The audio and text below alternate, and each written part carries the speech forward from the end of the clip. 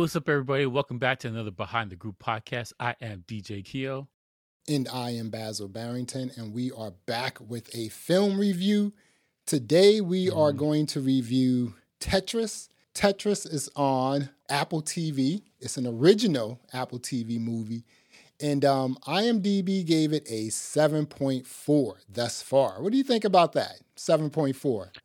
I would rate it higher, but we'll talk about the ratings after. But I thought this movie was excellent, especially because I was a kid when all this stuff was happening, and I remember the Game Boy being bundled with it in school, and I thought this was the coolest thing ever. I was heavy in Tetris. I played that game a lot, so having the retelling because I never knew the history or whatever how this came about, and it's such a wild story because this is the height of communism still, and the stuff they had to do to go back and forth. Like this guy put his life, his family's life, everything on the line to get this game over to Nintendo.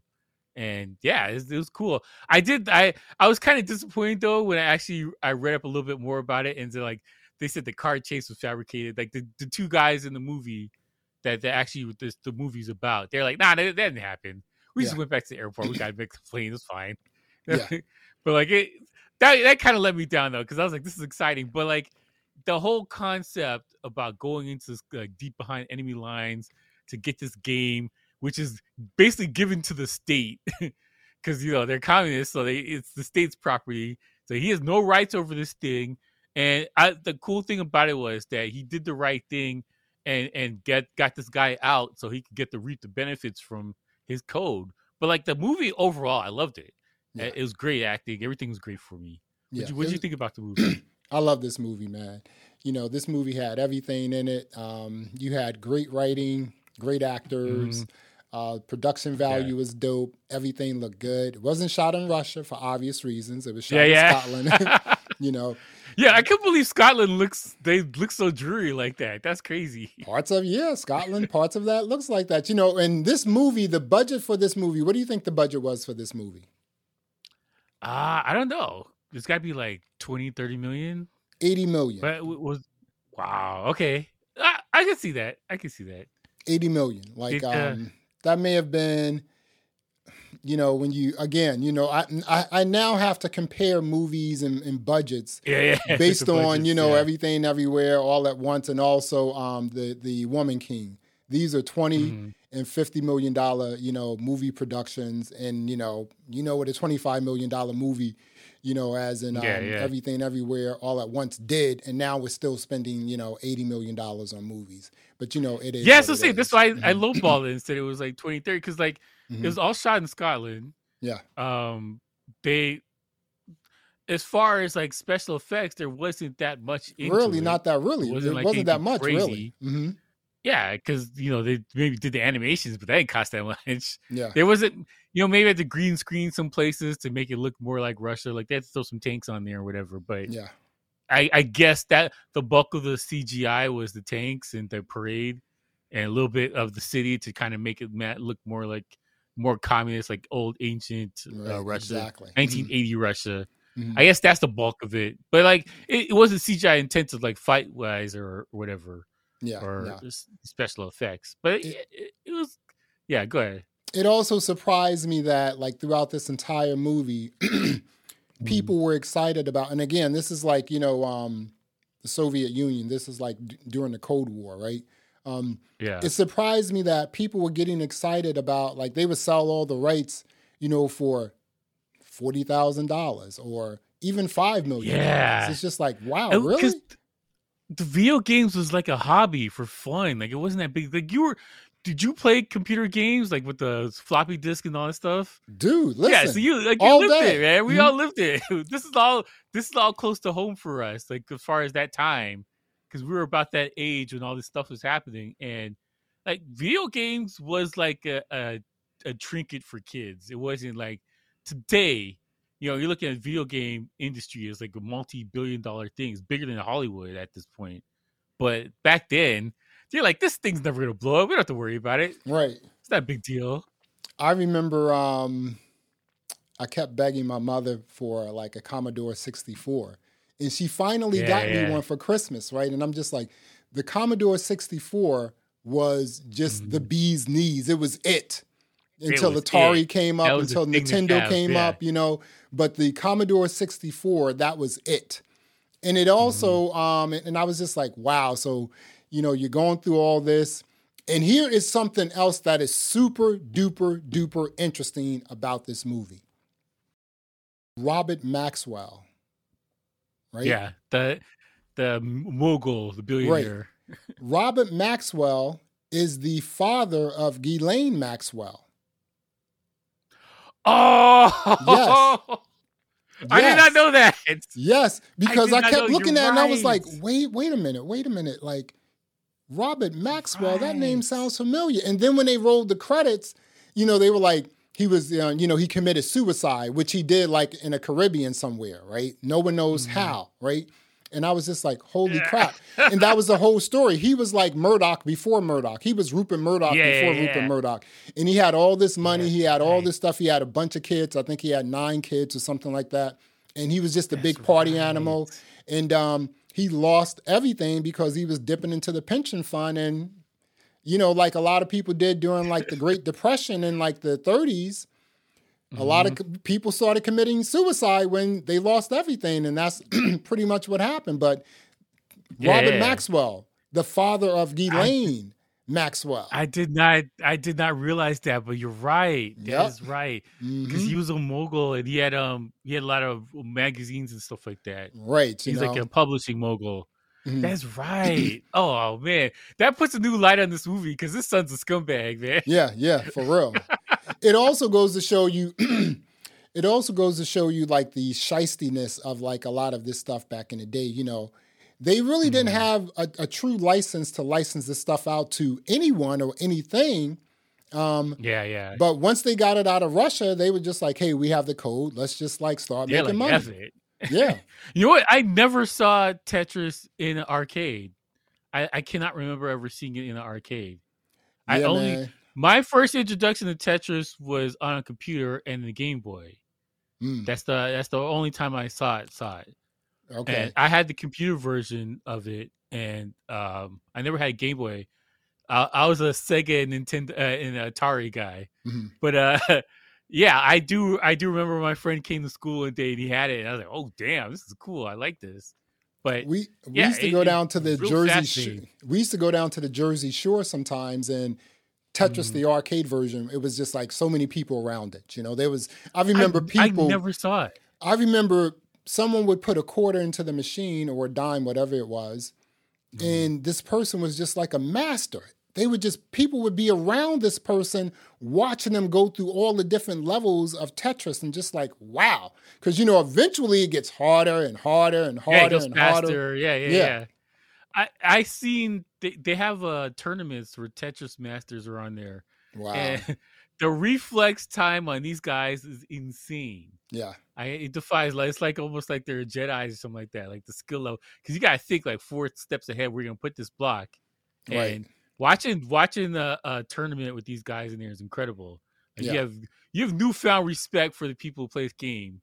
But that's been my thing with it. Like I was always a big fan of the game, and they're right from the movie's aspect. It is super addictive. It really is. One of those first games, like, you know how they have those like Candy Crush and that kind of stuff right now. It's on the phone. That's all their people are doing it, addicted to it. Like, that game was the first game that I've seen people couldn't put it down till the batteries went out or the power went out on their computer. Like they had this, they were playing it just like glued to the computer screen. Listen, man, do you remember that episode in Star Trek when they had some game? It was like this thing that was on their head. Yes. It was like that little thing. Everyone they took over the whole ship, so pirates could come on there. That's what Tetris was like. You don't realize Tetris was like that. That was a Star Trek Next Generation episode, you know, and yes. The only ones who were not affected by that was Crusher at some point and Data. That's it. But everyone else was like, you know, and it was crazy. Yeah, I remember that joint for real. Yeah, man. So put the headset on. Exactly. So this movie here. So again, this was a great movie, about 2 hours long. You know what? Apple TV is not they're just they're snooty. They're like uppity when it comes to their production. It's very uppity. Yeah.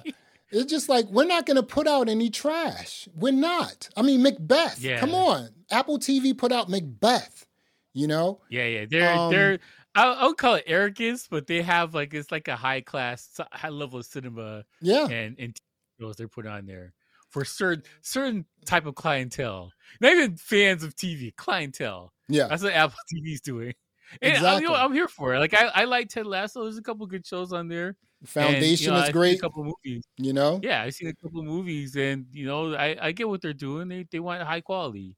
They have I think they have the Steph Curry documentary on Apple TV now. So great quality, the whole nine. Like I said, I think what they're doing, like because obviously, the way they made the color grading of this movie, the way they made it look so dreary, almost like there was no sun, right? Almost like you're almost like you're in North Korea or something. I was like reading an article like years ago when they were talking about satellite images on the west coast of America and North Korea. Just night satellite pictures and how it's nuts. All of California is lit up. But then you look at the satellite pictures of North Korea, and it's like, one two lights. 2 lights. That's it. Castle. Just like, wow, this is crazy. Palace is that when wherever the pleasure landed. Yeah, the girls. That's it. Absolutely crazy. Black. And what else was interesting about this movie is, the guy coded up the whole game, and then he was like, no. In Russia, the government owns everything. So he made this game. That's wild. The government was getting paid. He got nothing until he was like, he went out of America. He left. He left. The Soviet Union. Went to America. Started a new company with Hank Rogers, and then made a boatload of money. And that was the only way he was able to like make money off of all of the blood, sweat, and tears he put into coding up that game. And it was also interesting that in the beginning he was just using brackets opposed to everything else. That's kind of cool, right? It's wild how far like this has come, like the color version of the game, from where it originally was with the brackets, and just basically flipping things around. And like the cool thing about it was like it ran. Like I remember when you tried to install Tetris, it ran on any kind of computer. Yeah, it was good enough to run on anything. Didn't matter how fast your computer was. Like it was an x86 chip or whatever, like original stuff. The pieces of trash they had back then, they had like the megabytes. They even have like terabytes or it was like a half a megabyte or whatever. It ran on anything and ran smooth on anything, which is a testament to this guy's coding. Like it was genius level with what they put together on this. Like, what did you think of like the basic plot points of how the game and like how it came to be and how everyone's chasing after it? I think it was pretty interesting because first and foremost, according to Hank, the Japanese had it, right? So he thought he bought a license from Microsoft, but actually he didn't buy a license. So it the Japanese was like, oh wow, but they also understood that the craze of the game would be really interesting if they placed it on the brand new Game Boy once it was released, right? So the whole movie was really, it was kind of based on greed and capitalism. Yeah, for sure. But the other underlying, the other plot point was like the desolate, like, just everything happening in Russia, right? How you don't own anything. Why work? Why create things, right? It's just like you can't. They own everything. You're doing it for the love of the country, which I think is it was a good juxtaposition between the two.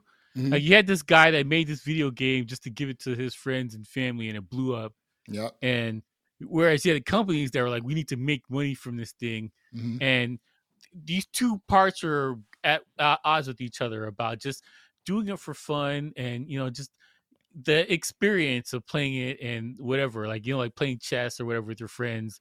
It's that dichotomy between the two of them. Like we've kind of got to the point now as far as video games where it's like, this has to make a certain amount of money. Otherwise we're not going to make it. Yeah. And, you get that as a business standpoint, but like the games aren't really fun because it's designed in a way to make the money back rather than just be just a neat, fun thing to do. And I think that's a huge problem with the video game industry. Like, I have a Xbox and I use it to watch Apple TV and I use it to watch YouTube, whatever. I haven't played games in it like in a year or two. Like, it's just a lot of the games that come out right now. I'm just like, like I have my core things that I like playing, but like I just don't care. Like, I use it for streaming. Yeah, exactly. And the other thing is like, again, you had a lot of greed and capitalism, but you did have, and the greed came from like the Microsoft and this guy Stein. Just like, it wasn't from everybody. There's a lot of the bad actors in there. Right. Exactly. Hank wanted to do it right. He wanted to, he made a boatload of money, just like getting the rights and, being able to do, get the rights for handhelds. Right. So that's pretty interesting. The other thing is this, right? Back then, video games were completely pure. What I mean by that is this. Back then, you can buy a video game, you can buy a console, you can buy a handheld. No one was tracking your data, right? Yeah, you have to be connected to the internet. Right. Just play this game. Have fun. Today, you get Candy Crush, all this other stuff, games on your iPad, games on your iPhone, your Android devices, whatever. The data is being collected, dude, and it's being sold, and it's just like, hey, this is how our video game is done. I mean, that's good information to have as a company, right? But it's so much more than like just, you putting out an awesome video game, an awesome product for like users to enjoy. You're getting so much more of that, and it wasn't like that. Back then, the video game maker, the video game scene was pure. Even when you got the Ataris, even when you got the Segas, even when you got the Commodore 64, it was just about playing and having fun. That's it. Yeah, that's the core of it is kind of gotten away from it now because, we went from this game is the product versus the person playing the game is the product now. Yeah. And that's a huge shift in why you make something. Because right now, like they only make the big budget video games. They focus on that and games that is going to bleed your content, your address book, and your database and your contacts. That is your two options: is a $100 million game or whatever it costs that costs $80 at the store, or this game that's free, that's addictive, but it's here to bleed your information. Right. That's the only type of games you get right now. I think it kind of sucks. It sucks. I think the other interesting thing was when when they unveiled the Game Boy and he started reading off the specs. He was like, it has a 1 megabyte, processor. It has, a 0.5 gigahertz, blah. I was like, yeah, I was laughing at that. 1 megahertz. I'm like, really, as a processor? I'm like, wow. But you know what? He was saying it as if it was like really powerful, and it was state of the art at the time. Yes, it was. Exactly. And I'm just like, and it's so funny. TurboGrafx 16 came out with their thing, the handheld one, which is like 16-bit graphics and colors and everything like that, and it couldn't put a candle to this old Game Boy. Still to this day, and the was it Lynx that Atari had, and Sega had the I forgot what Sega was called, Game Gear. Yeah. Yes. Same Sega had the Game Gear, which I had, which I thought was the most amazing thing because of color, but it didn't matter. Game Boy was still crushing these guys. It didn't matter, dude. And it came down to the games, and like Nintendo was looking at this thing of let's make stuff that's fun, whereas these guys are trying to play catch up to Nintendo of, well, we got to put more colors on here. That's what gets people in there. It was the fun. It was the community aspect of playing the Game Boy. Is that little thing like that? That's why like the Tetris was such a big deal at the time. Yeah, because this thing was like, it was a thing that you play by yourself or you play with your friends, you pass it around. And I think there was a Tetris you could link up the Game Boy together with another Game Boy. Yeah, and back in the day they had those like, I don't want to call them a SCSI drive, but almost like the SCSI plugs where you can just plug up one into another one. They plug. They can connect together. I believe, don't quote me on that, I believe, but That No, was the I thing. remember Like, seeing that. I remember seeing that where you can connect it, for real. Mm-hmm. Yeah, but like I was just saying, like the way that Game Boy was targeted and presented to people, it was a community thing that you did together. Yeah. Where these other ones was just like, this is better, this is faster, it's got colors, and that's why they won.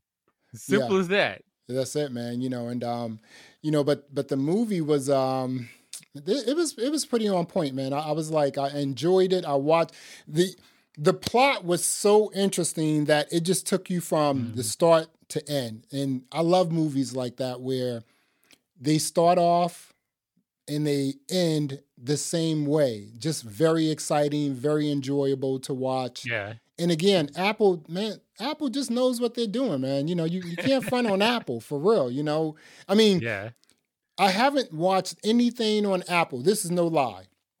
I have not watched any original Apple TV Plus, movie or TV series that they have created that sucked. I have not at all. And I haven't watched everything, but everything that I have watched, it was pretty good on Apple TV Plus. There's a high quality control on there, but like it's something about the movie took you in because you started with him like talking to his banker, who's Korean, by the way. I love when Hollywood just like they interchange Asians. Like there's no big deal. It's like, this Korean guy, he's in a Japan bank. All right, sure, whatever. Like, but it starts there, and the way he started telling this story, I'm like, yo, I'm in.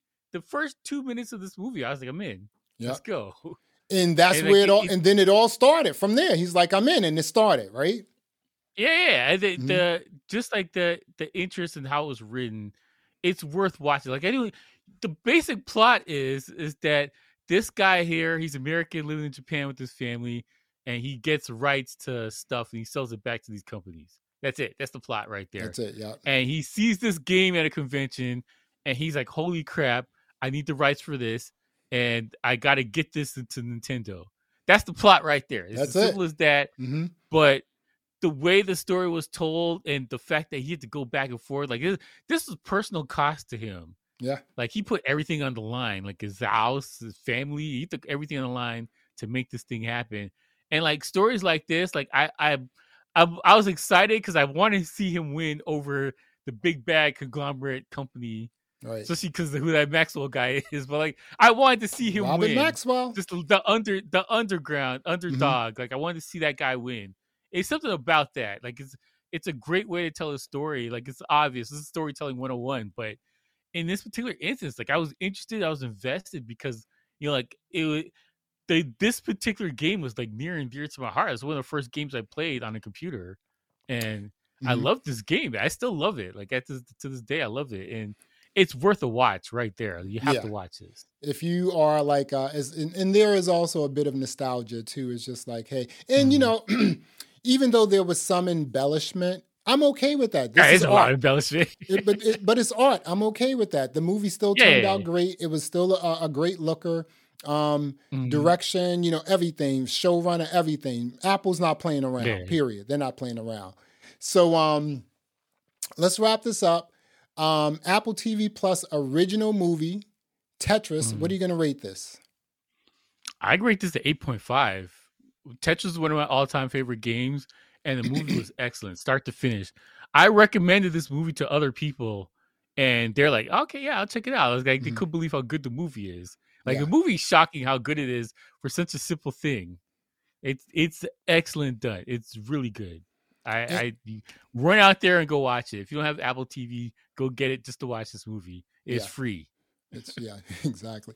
I am going to rate Tetris a 9, and one of the biggest reasons why I'm going to give it a 9 is because the movie is so difficult to do this, but the movie was so focused. It was so focused. When it, like you said, when the banker was like, I'm all in, it was so focused all the way to the end. No ridiculousness, no dumbery, no Easter eggs. Yeah. I'm okay with the embellishment because this is art, but it's so rare that you find that you look at one of these movies or TV series on streaming services that are like so narrowly focused on a specific thing and actually gets it right. They got it right here. I'm giving it a 9. Great movie. It's a great movie. It's a heartwarming movie too. Go check it out. It's on Apple TV Plus. Exactly. Yeah. Well, there you have it. Another episode of the Behind the Groove podcast. I am Basil Barrington. And I'm DJ Keo. Thanks for listening. Thanks for watching. And until next time, peace. All right.